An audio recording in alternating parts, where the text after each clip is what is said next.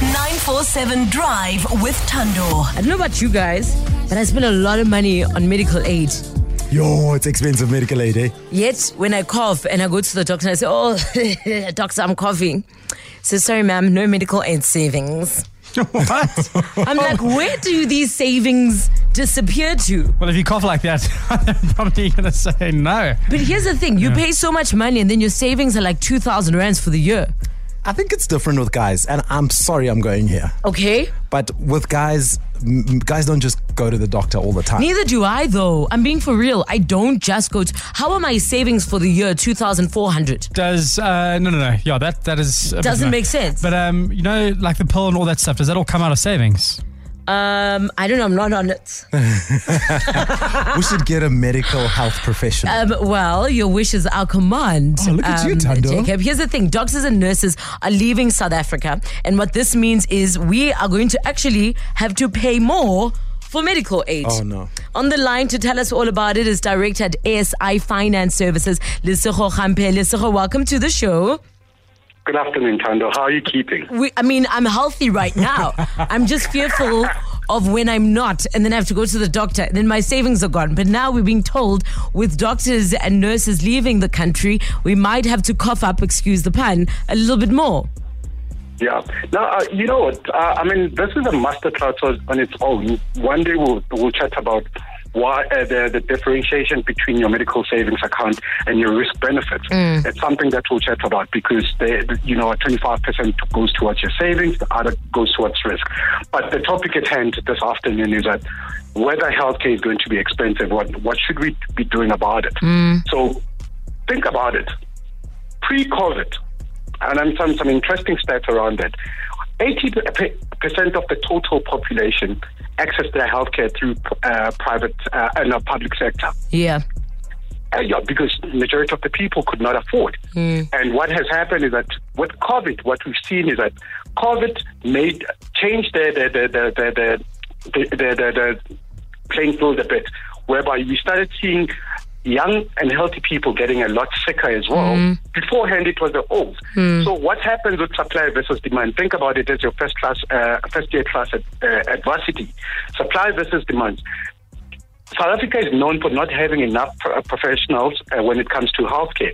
Now, this has been exacerbated with the fact that more people are getting sick. Yes. What happens now is that people are starting to say, when I was sick, I was standing in the queue. I had to stand in the public sector. I've never had I had the need to access healthcare through the public, the private, sorry. Now this is happening. I'd rather take my chances with the private. And guess what's going to happen? The guys are starting to charge more.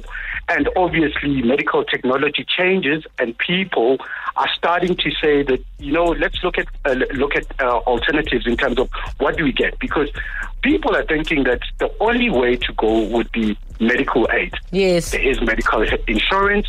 There is health vouchers that are coming in. And generally what we do as consultants, this is what we educate members on the alternatives that are available on the market. And purely because it's driven by the fact What are some of these these alternatives, Lesego, that we speak about? Because we know about medical aid. Instead of just getting a medical aid, what else can I possibly do?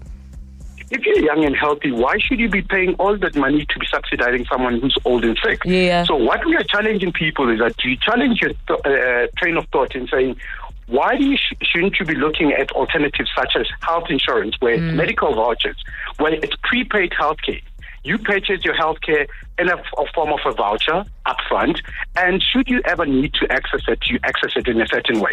Your money is better spent in other places where you can save it for the future, as opposed to it all going towards medical aids. Because at the end of the day, yes, medical aids are pivotal in our environment, because guess what? If you needed to go into hospital and you do not have some sort of cover, you may potentially be out of pocket for $1 million. And tell me how many of the people walking around would say, I have that type of money. Just want to quickly rewind a bit here, because like Thando and I both looked at each other when you said we're not going to subsidize people that are older that do need it. So when we get older, are we going to have that same feeling that, why are the kids not paying for us when we get older? And then you don't think there's going to be an outcry of older people saying, oh no, now we're going to pay more and more and more and more. Eventually people are just not going to pay at all.